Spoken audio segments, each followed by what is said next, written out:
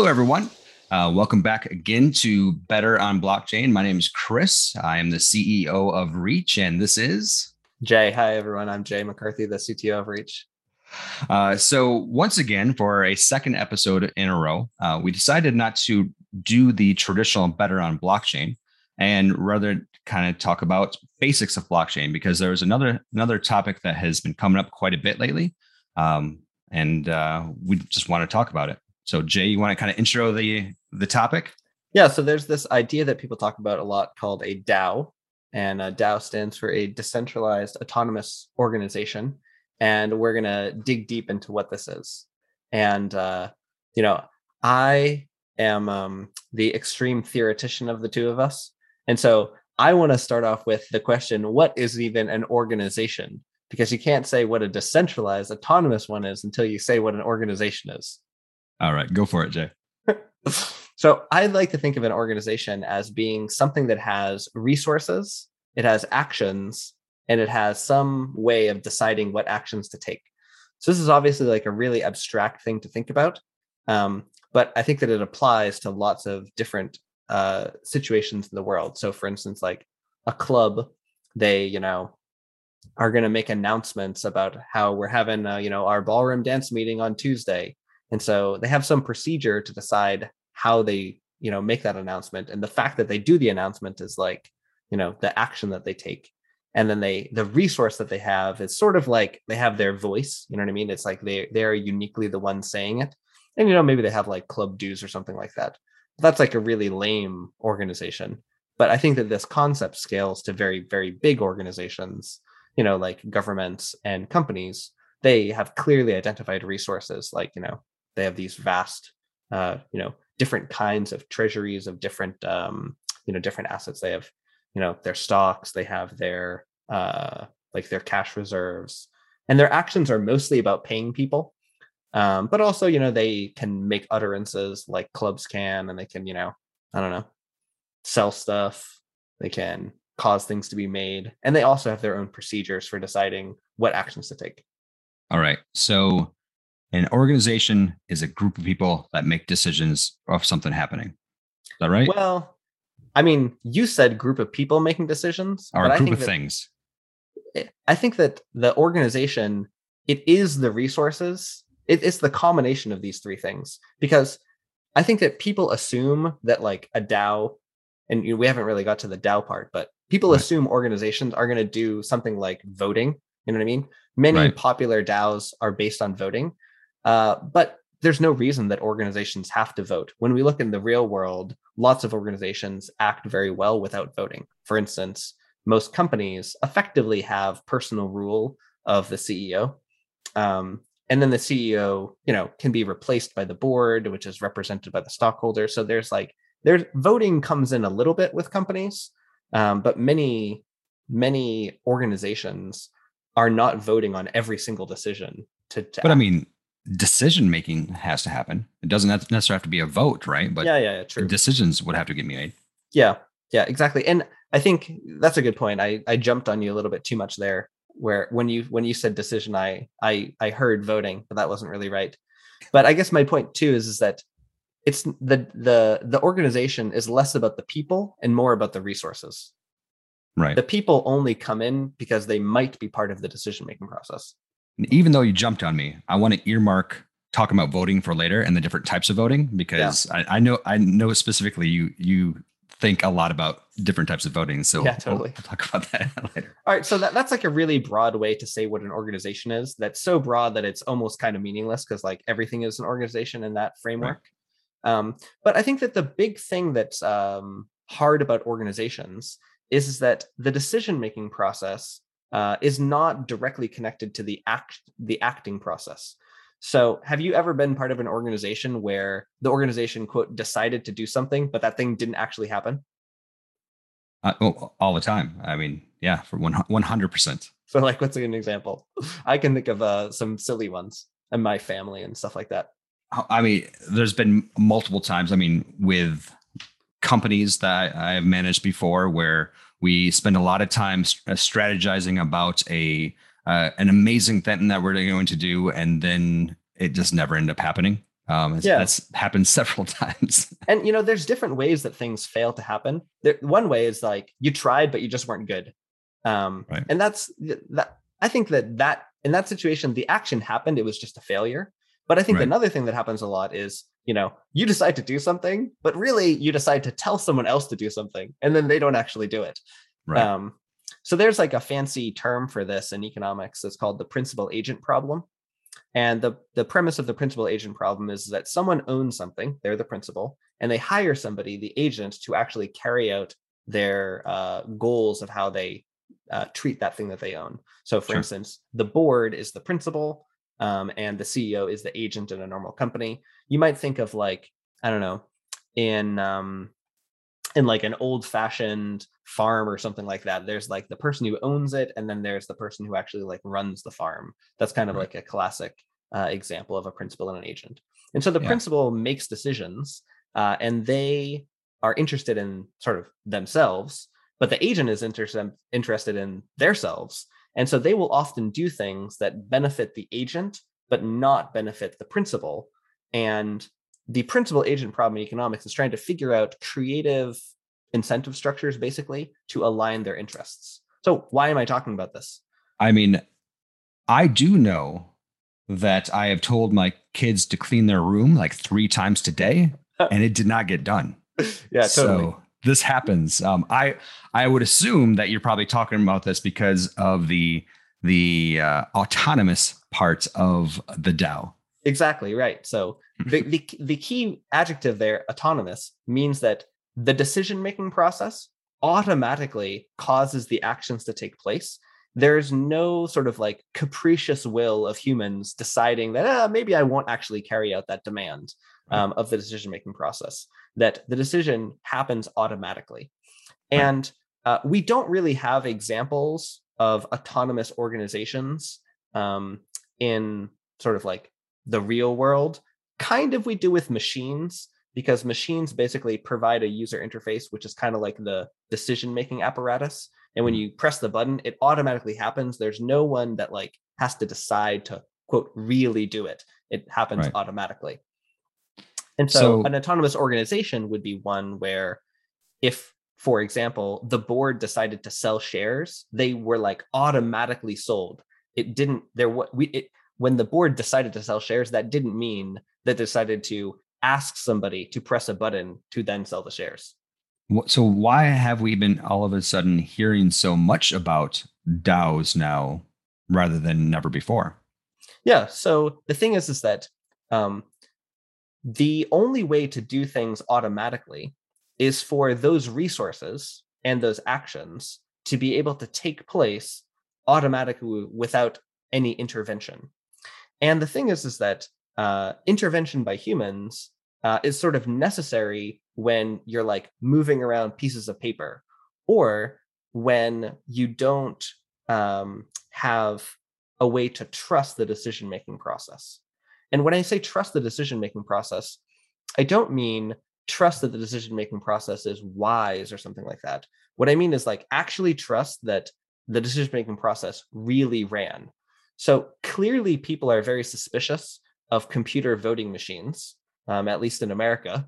Yep. Um, and those are situations where, the decision isn't even automatic. You know what I mean? It's like, it's still part of this. It's like input to this larger process.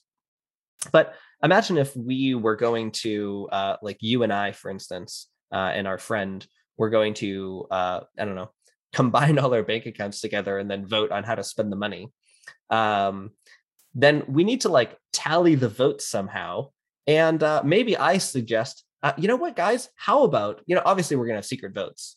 So what we should do is, Chris, you send your vote to me, and then Brian, he'll send his vote to me. And then, I mean, I'll just know what my vote is because I'll just keep it secret from you guys. And then I'll just release the money, with however things vote. That seems fair. Yeah, exactly. Because I'll just make sure that it's secret. I won't tell you guys what the votes are. And it turns out that everybody wants to give their money to me. Oh, wow. I mean, yes, that would make sense. It feels like what you just described is actually what we're doing right now with with Reach is you and I are putting all of our livelihood and everything, and you and I now vote to do it. So maybe like using how would using a DAO work in a company setting? Yeah. So I want to get there, but let's All just right. like back up just a little bit. So in that scenario where Jay receives the secret votes, the problem is that Jay is trusted. Now, Jay is trustworthy, but like if we gave it to Brian instead, he's not trustworthy. So we can't do that. Of course not. Yeah, exactly. So the value of the DAO really comes from this next adjective, which is the decentralized. So we Okay. call it a decentralized autonomous organization because it runs on a decentralized consensus network. So decentralized consensus network is the fancy term for what people commonly refer to as just a blockchain. A blockchain Right. is like a tool that you use to make a consensus network. Consensus means agreement. So everyone agrees on the outcomes of what happens. In this case, we're agreeing on the outcome of the decision-making process. And it's decentralized because there's not a single central agent that is trusted and in charge of carrying out the operation, that collaboratively the entire network executes the algorithm in a way that there's no one place where you can, quote, attack it and change the outcome. And there's no one person or one group that has trust in the system. So Right. because it is decentralized, it is trustworthy, and therefore it can be autonomous because we can make it so that when the decision making algorithm releases an action, it immediately actually happens. And this is also enabled by the fact that typically consensus networks, in fact, also have resources because they have tokens and their currency and all those sorts of things. And those are the resources of most DAOs. Okay. But do tokens are they the only thing that can be the resources in a DAO? Yeah, so this is kind of the thing that I was saying before. Like some DAOs, their resources is like their identity. Like the fact that you are the DAO, sorry, the fact that the DAO is its own thing is itself its own kind of resource. So as an example, the U.S. Surgeon General, I'm sure that they have a budget. I have no idea what it is, but the more important thing that they have is they have, I am the U.S. Surgeon General. The U.S. Surgeon General says, Right. vanilla ice cream is not a flavor. You know what I mean? Like the Right. fact that they can say things is what makes them powerful. And so the DAO is like that. So a DAO could, in fact, have no resources. A It could DAO could have, be a Twitter account. yeah, exactly. The fact that the DAO did this, and in fact, there are DAOs like this because basically DAOs that are so-called oracles, effectively, this is what they do. Right. The fact that they utter something is what their power is. But yeah, so they can have tokens. That's kind of the obvious thing. They can also like own NFTs. And saying something, a special kind of saying something, is calling a function on another smart contract, and so that's a valuable resource that you can hold.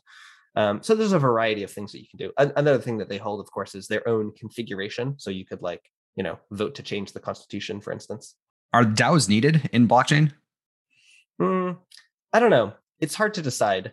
I think that in the real world, we clearly have companies, but we also have things that are like companies, but don't have that common ownership.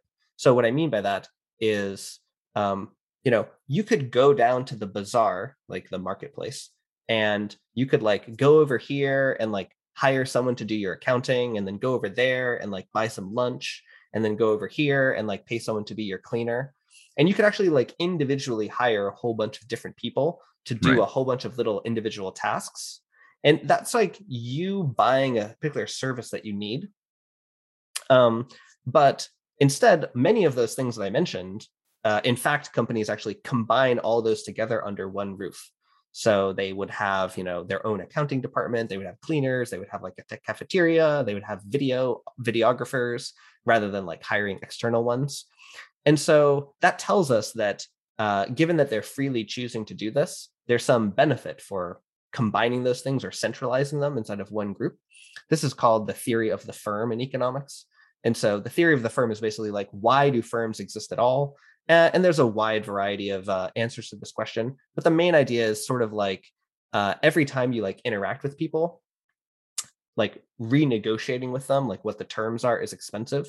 So Right. if you have sort of that constitution about how we're going to work, it makes it so that it's simpler. I can hire you, like you're going to make all my videos for this long period of time. And because you're making it for this long period of time, we can like negotiate once. And it's sort of like the fact that we've done that makes it easier to do this work in the future. So I think that that's kind of a justification for why DAOs exist.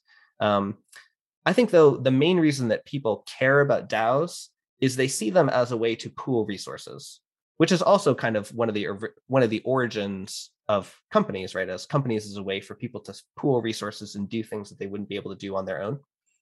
But what are the pros of a DAO rather than an actual organization? A good old fashioned business company. I see what you're saying. So you're saying like, why do we want a DAO as opposed to like a human space company? Right. Yeah, I mean, I think that this autonomous quality is like a claim that you can make to your customers or your stockholders or something like that. So, like Jay and Chris are really trustworthy, but you can't look at our source code and be really sure that we're going to really do what we say we're going to do. Obviously, our reputation is on the line every time you say you're going to do something and figure out whether or not you really do.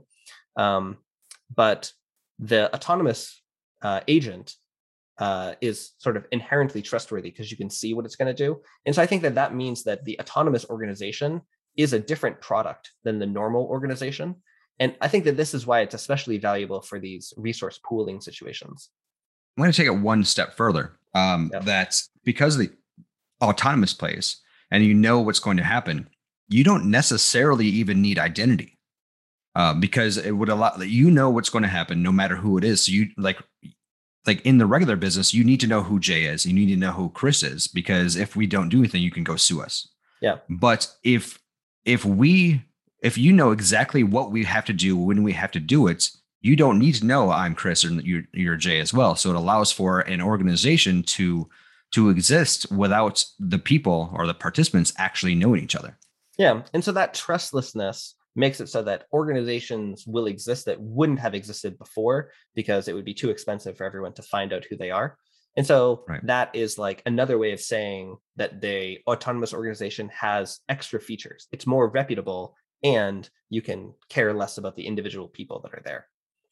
But you know me, I'd like to talk about practical things rather than high level abstract thoughts. Let's talk about a real use case for a DAO. Let's talk about how somebody like us would implement a treasury DAO. Say a treasury DAO that has multiple different types of tokens, and the DAO gets to decide what to do with those tokens or the governance.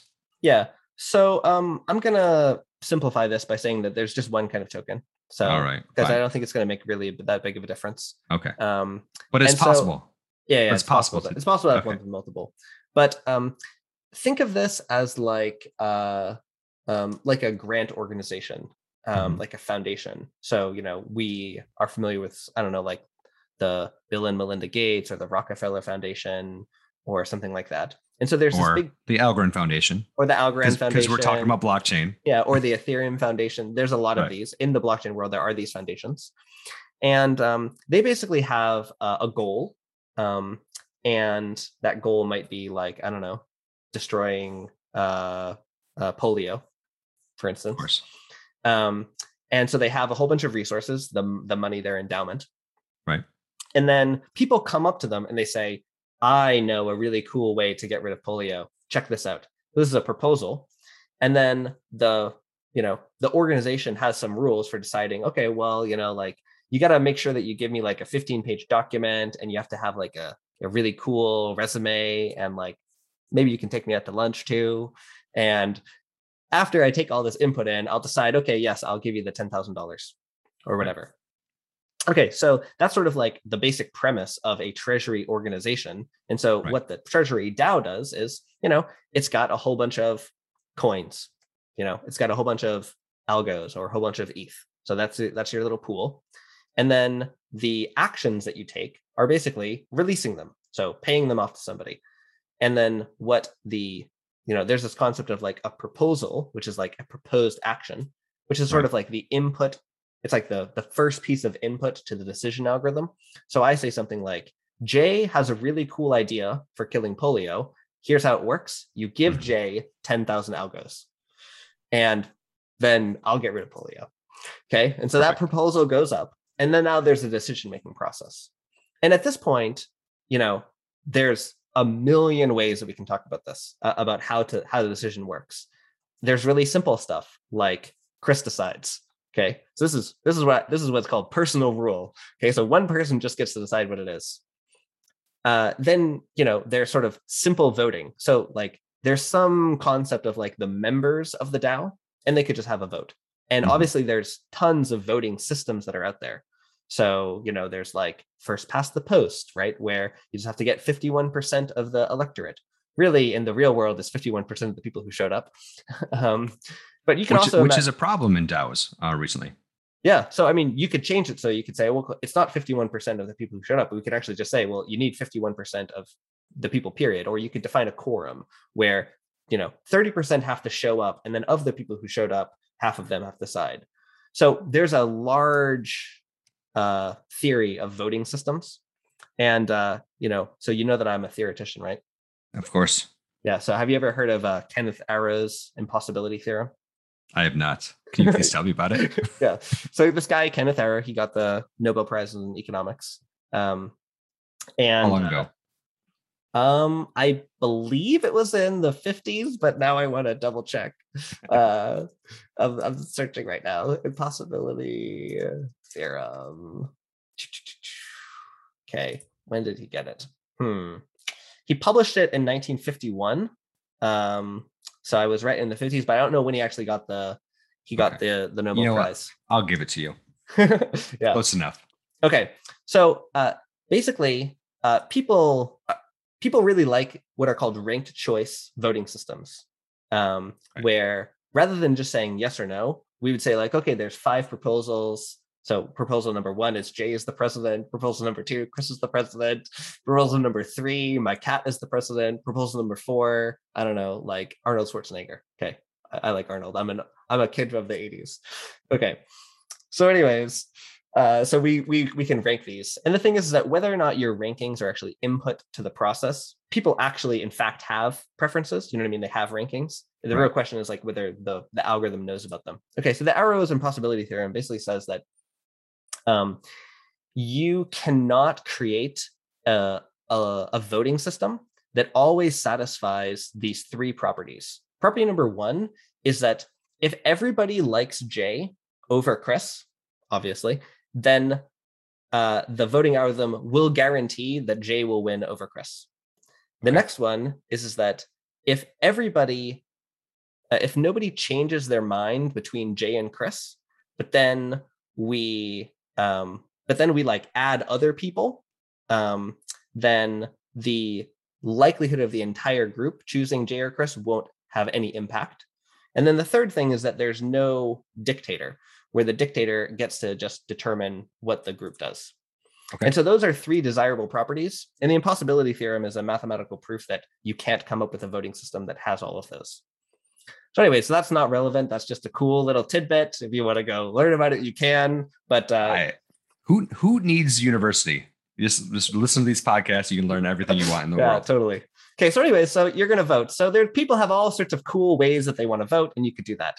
Okay. I personally really like the idea of DAOs that have weird old government voting systems. So what I mean by weird old government systems is like in the real world, like there's the House, right? And the House has to like vote to allow a proposal to go to the Senate. And then the Senate has to vote. And then after the Senate votes, then the president can veto it. And in fact, where did these House and Senate members come from? Well, there was another vote among all the members. Right. So you could totally make a DAO that like recreated the fascinating structure of American democracy in their DAO. And you could also do weird stuff too, like, have it be that I don't know. You could like sell your votes, which is pretty fun. You could have it be that your votes are a proportion of like how much capital you invested in the DAO originally. So there's all sorts of creative ways. And that, by the way, capital-based DAO, that's basically how most companies run their votes, right? Because you basically the individual shares vote, not people. You could, I mean, you could incentivize the actual voters as well. Let's keep going. We're actually way off topic, by the way. I asked you one thing a while ago, and we're way off. Sorry. Of that. It's just so fascinating because there's so many different angles on this. This is now the J show, just so you all know. Sorry about that. Sorry. It's just so cool. So anyway, so there's so many cool options. And so I think you said, I think the original question was like, what do we do with the treasury DAO? Let's build a treasury DAO. Let's bring it back there. So what do we do to build a treasury DAO? Yeah. So we're going to make a smart contract that's going to hold the tokens. Okay. So that's sort of like obvious. Right. Then what we're going to do is we're going to have a way for people to submit these proposals. And so a proposal, to really simplify it, let's just say who the person is, what the amount is, and then where the money's going to go. So 10,000 to J. One thing that I like a lot to add onto this is when only the people in the actual governance can propose. So the people that to propose have to find a sponsor to do it. So it cuts down the potential spam. Yeah. I mean, the thing is that's just another weird voting system, right? Sure. By the way, I'm going to keep jumping in here just so you say something controversial. So far, I've agreed with everything you said. So usually I jump in, but yeah. So I'm going to start throwing you card balls. So just be ready. Yeah. Okay, good. So anyways, I say give 10 grand to Jay, and then that's a proposal. Okay. And so now we go into the voting process. And so we use one of those voting algorithms. We collect all the votes, and you're going to have to limit the amount of time, right? Probably. That's probably part of your voting system. So maybe what we'll do is we'll say something like, from when I submit the proposal, it's got to be voted on in like 3 weeks or something like that. Okay. And then we collect a bunch of votes and we define like a quorum. So let's just say that like 10% of the people have to vote at all, and then 51% have to do it. So that's really simple. Mm-hmm. And then basically how it's going to work is that after the 3-week mark, automatically, and when I say automatically, what I mean by that is that like in the code, there's going to be like a function that you call. Okay. And the function is going to be called do the thing, execute this proposal. And that this function is going to say, this proposal is number 82. And then I'll go look at 82, and this got submitted on September 1st. And it's after September 1st plus 3 weeks. And 200 people voted, and 101 of them said yes. So now I do it. And this function can be called by anyone on the planet. Of course. So, but why wouldn't that just be automated? Why can't that just, like, when the time comes, just run? Yeah. So this is actually kind of a interesting thing about blockchain. On your normal computer, you can have like a timer running, right? Where your computer just like does stuff. It like checks your email or whatever. How these timers actually work in the real world is actually kind of cool. Like there actually is like a little. Wait. That's another talk. Let's stay on course. Sorry. Okay. There's a crystal in your computer. So anyways, so the thing is that the blockchain computer doesn't have this automatic process. It basically is like an input enabled computer, which means that it just responds to input. So someone needs to actually do something. Now you might think like, oh, well, we can make it so like the last person that voted like automatically runs it. But the thing is that we don't want the 101st person to have something happen. We actually want 51% of however many people voted. So we need to wait until the time period is over. Because what if like all the people say yes at the beginning and then all the no's happen? We don't want to be fooled by that. So anyways, this is what we got to wait. But then once we wait, anybody could send the message to the contract that says actually run it. So that actually defeats the autonomy just a little bit. You know what I mean? Right. Because if nobody does anything, nothing happens. If nobody does anything, and it's not so much if nobody does something, it's like Jay really wants to get that 10 grand. So I'm trying to send the message, but Chris has like cut the cords to my house. And then, I drive down the street and he like spams Starbucks so that Starbucks can't get any packets out. You know what I mean? So like, there's kind of this hole right there. We can talk about maybe fancy voting systems that can get around that. Of course, fancy voting systems, right? The real problem is that just make sure that everyone has to vote, right? So there's the quorum is 100%. And then if you know how many people there are, you can make sure that the last person just wait until you're 100% done. Well, you wait until you're 51. Wait until you're 51% yes. You don't need to wait until everyone's voted. If you only say yes if 51% of the entire electorate has said yes.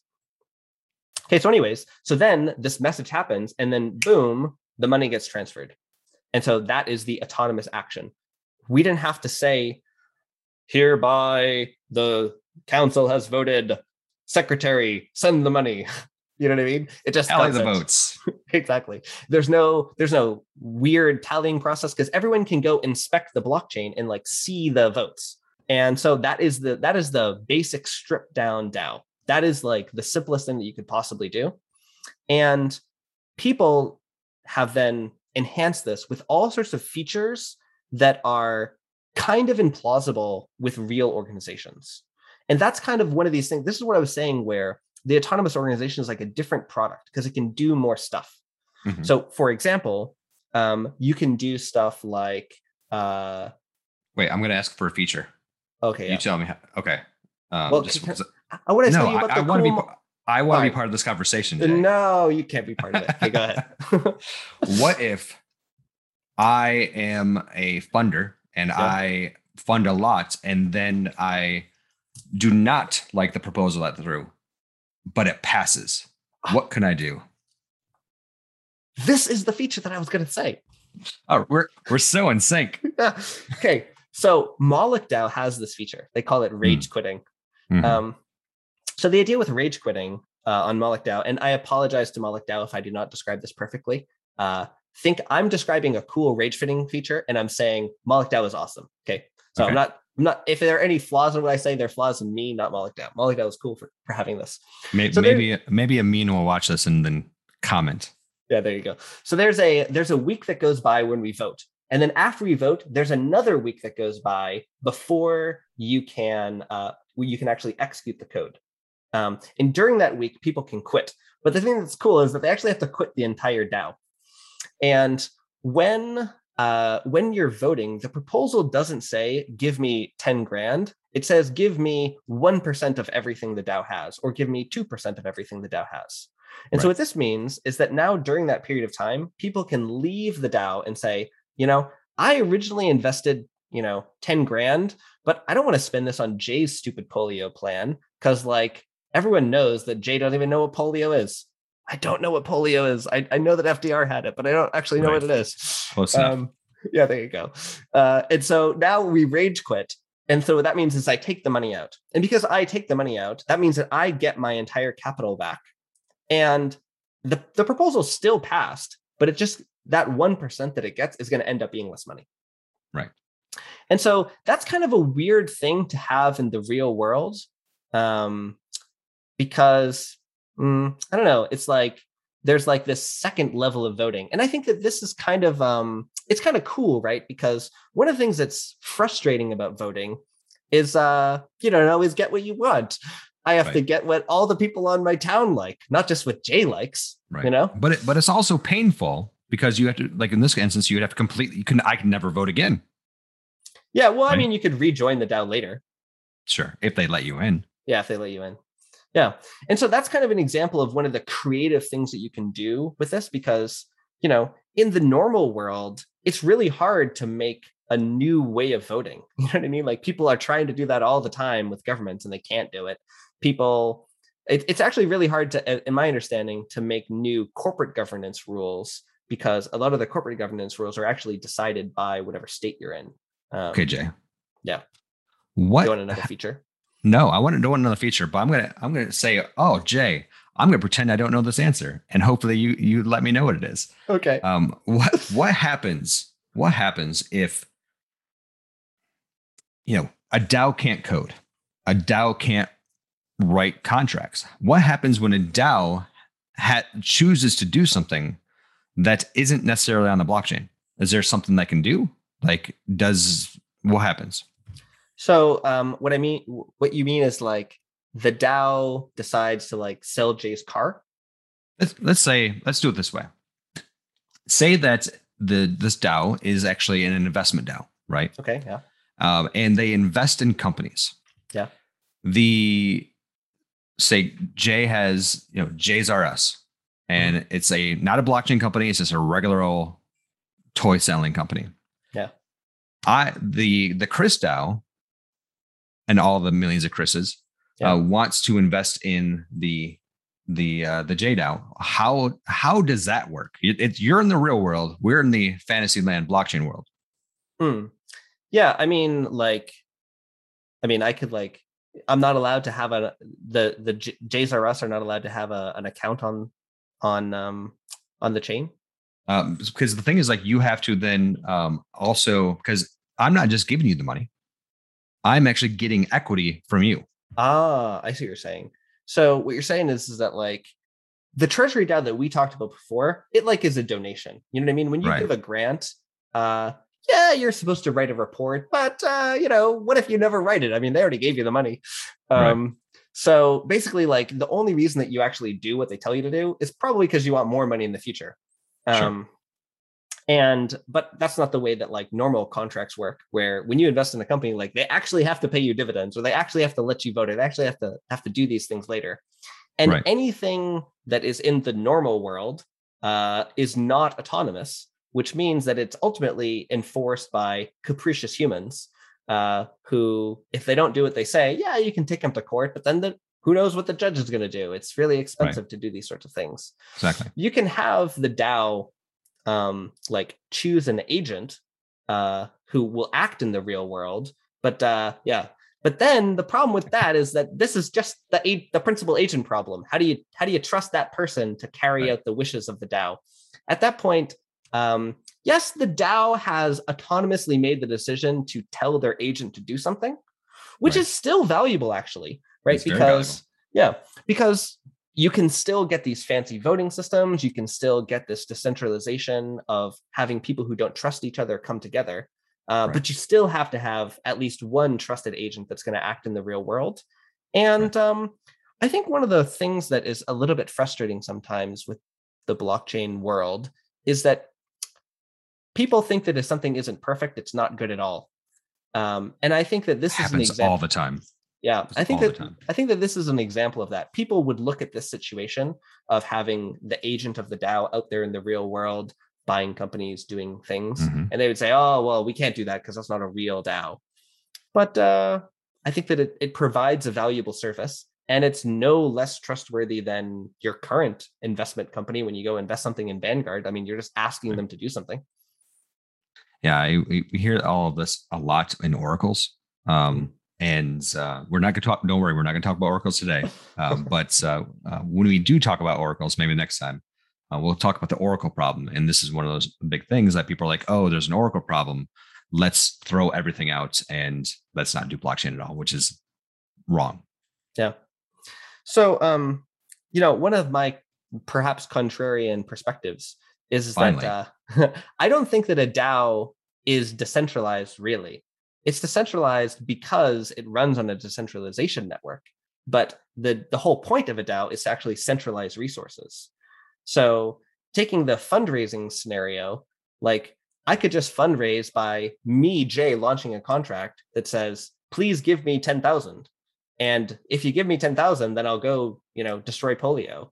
And there's no reason to involve a DAO in fundraising because the DAO, the whole point of it is that it centralizes resources, makes it so that some voting algorithm is going to decide what happens to a whole bunch of people's money, which means that the whole point of it is to make it so that if Jay, Chris, and Brian pool our money and Chris and Brian decide to do something, Jay can't do anything about it. So it's just a way of taking Jay's money without his permission. I mean, I'm giving permission beforehand by participating in the DAO, but anything that could have happened that everyone wanted, like if a DAO had 100%, if you had to get to a 100% threshold, then all of those things would have happened anyways because I would have just given the money. And the only time that the DAO exists then is for when there's less than 100%, which means that it's just a scheme for taking money from someone who doesn't want to give it away to this particular project. I mean, with that attitude, is anything truly decentralized then?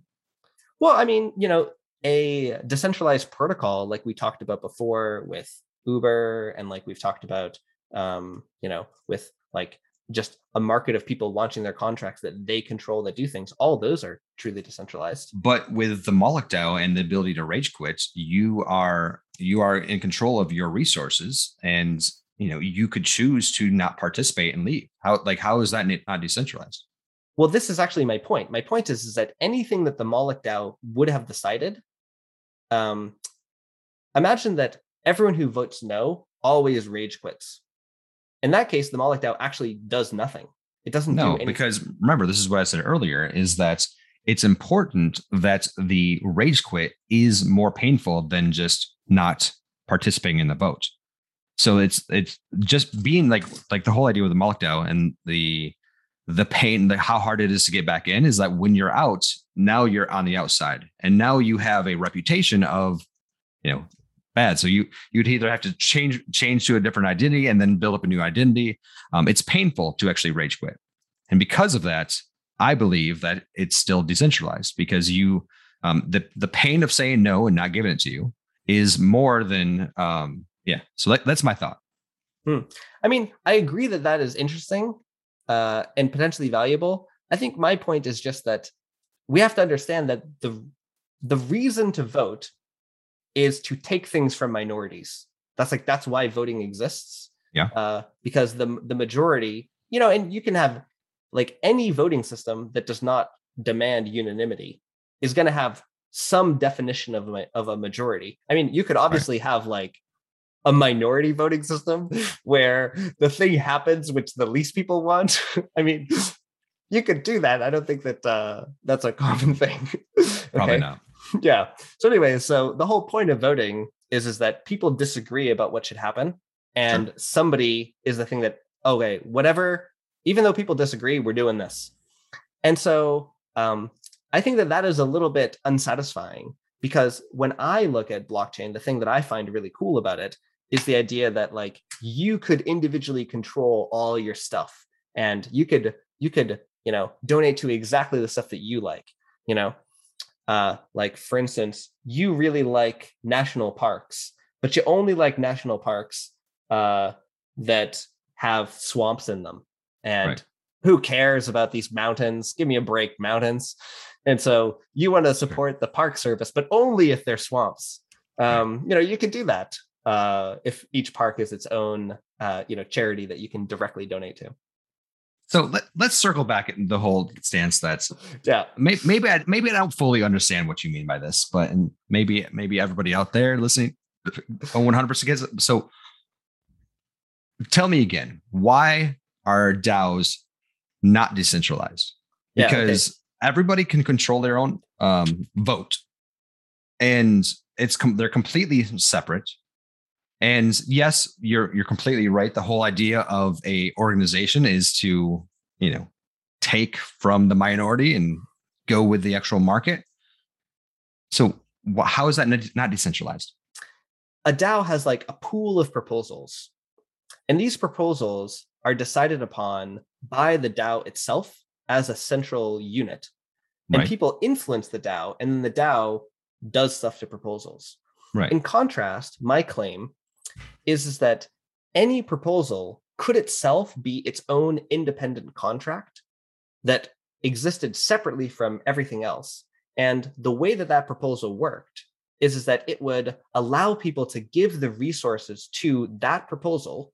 And if the proposal reached the quorum of being able to do the action, then it would carry out the action. And if it didn't reach that within some period of time, then people could take back their resources. So if this were the case, then my claim is that everything that a DAO can do can be done by these individual proposals, except for two things. Thing number one is the centralized voice, where this DAO did this thing. And then the other thing that it can't do is it can't take things from people who didn't want to give it to them. So is a hive mind a centralized mind? I don't know what a hive mind actually is. You know, like a hive mind in I don't know, Starship Troopers is like a magical brain that, you know, controls things from far away, that is centralized. And the fact that it's I centralized, get, you're and touche. yeah, in all of the in my mind, the whole point of hive mind in media is you go kill the central processing unit and then you kill all the bugs. Right. You know, you gotta avenge Rio. So I'm just trying to figure out what a decentralized organization would ever look like. So a decentralized autonomous organization. Right.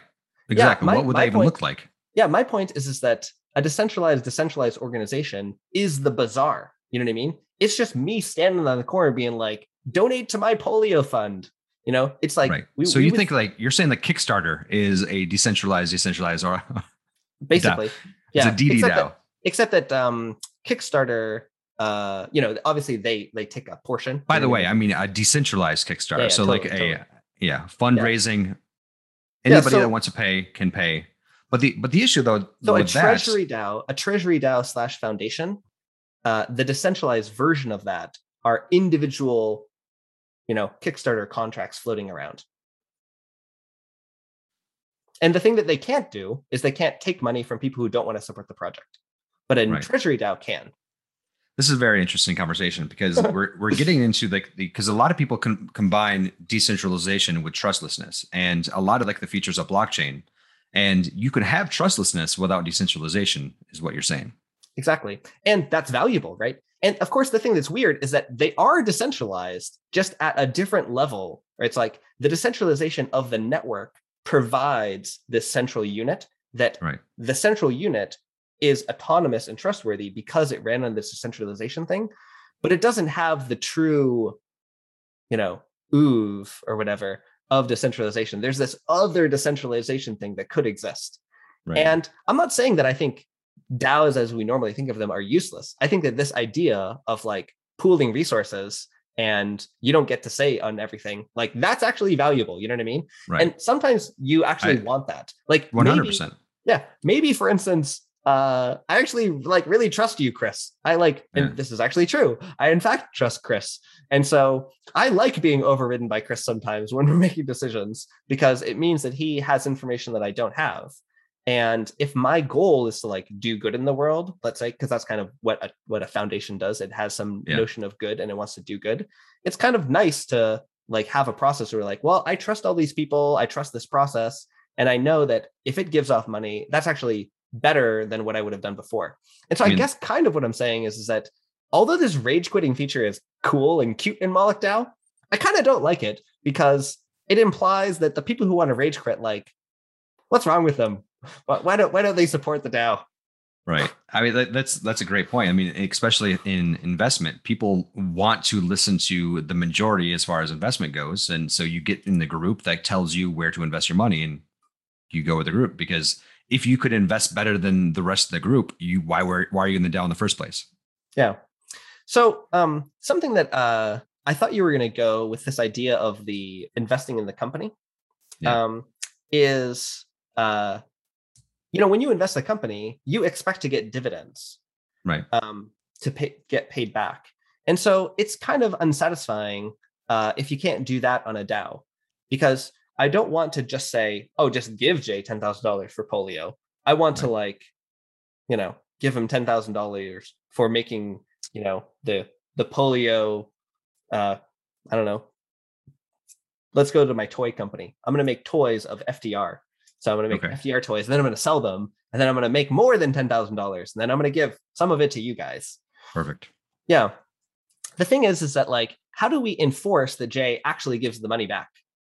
And so if he's selling stuff in the real world, like, can't do anything. You know what I mean? Right.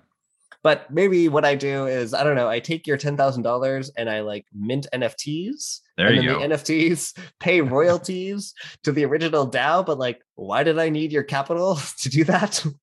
Because like the whole reason that you get investment, right, is to have capital. So I could like, you know, Jay, you have to pay for marketing. So you got the investment from the DAO. So yes, that's why you do it.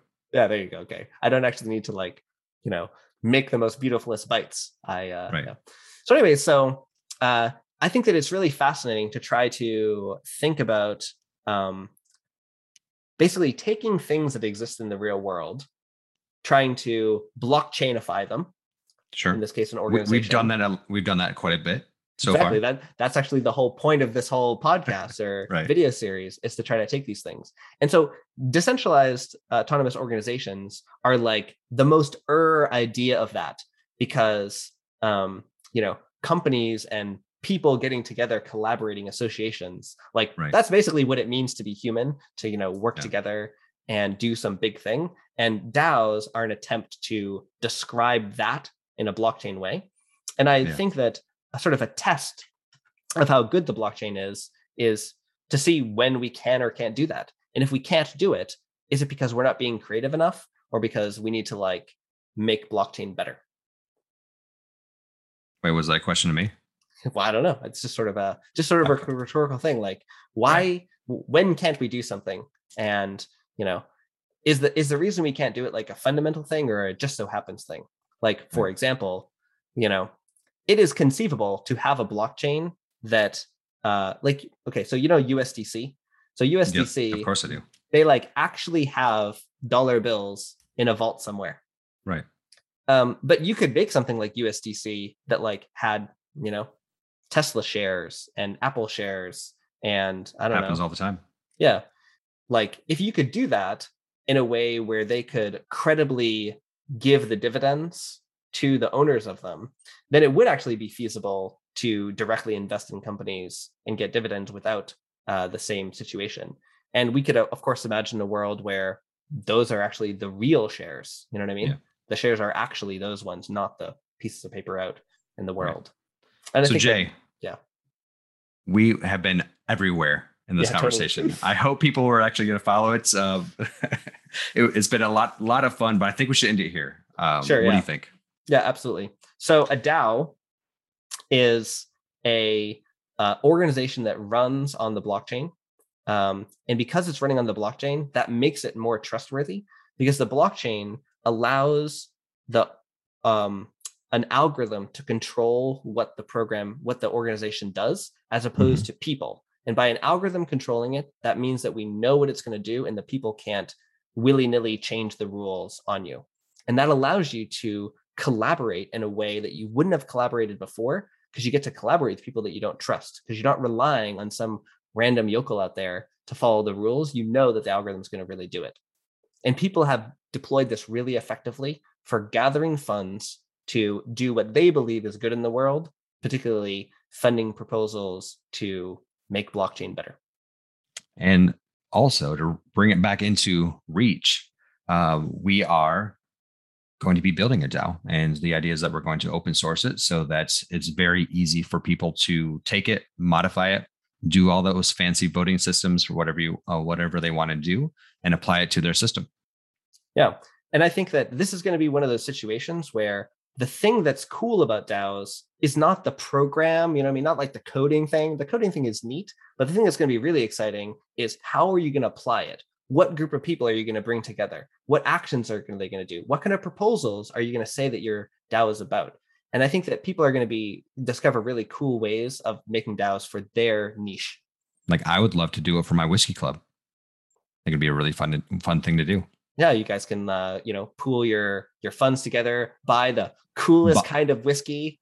I don't even know a barrel of whiskey. I don't even know what whiskey, what would be a cool barrel of whiskey, but there's got to be cool ones out there. They are out there. I can promise you, Jay. All right, excellent. Well, thank you everybody once again for listening to us. I am Chris, and this is Jay, and we are the CEO and CTO of Reach. This is Better on Blockchain, or this case would be Basics of Blockchain, still BOB. If you'd like to talk more to us about anything about DAO or pretty much anything at blockchain whatsoever, you can go to our website, reach.sh, join our Discord, and both Jay and I are actually, I think, we're 1 and 2 the most frequently talking people on Discord. So we're happy to answer any of your questions. Yeah, spent way too much time waking up in the middle of the night looking at Discord, being like, maybe I should answer this question at 2 a.m. But the answer is always yes, Jay. Always yes. Well, thanks so much, everyone. See you later. Peace out. See you. Bye-bye.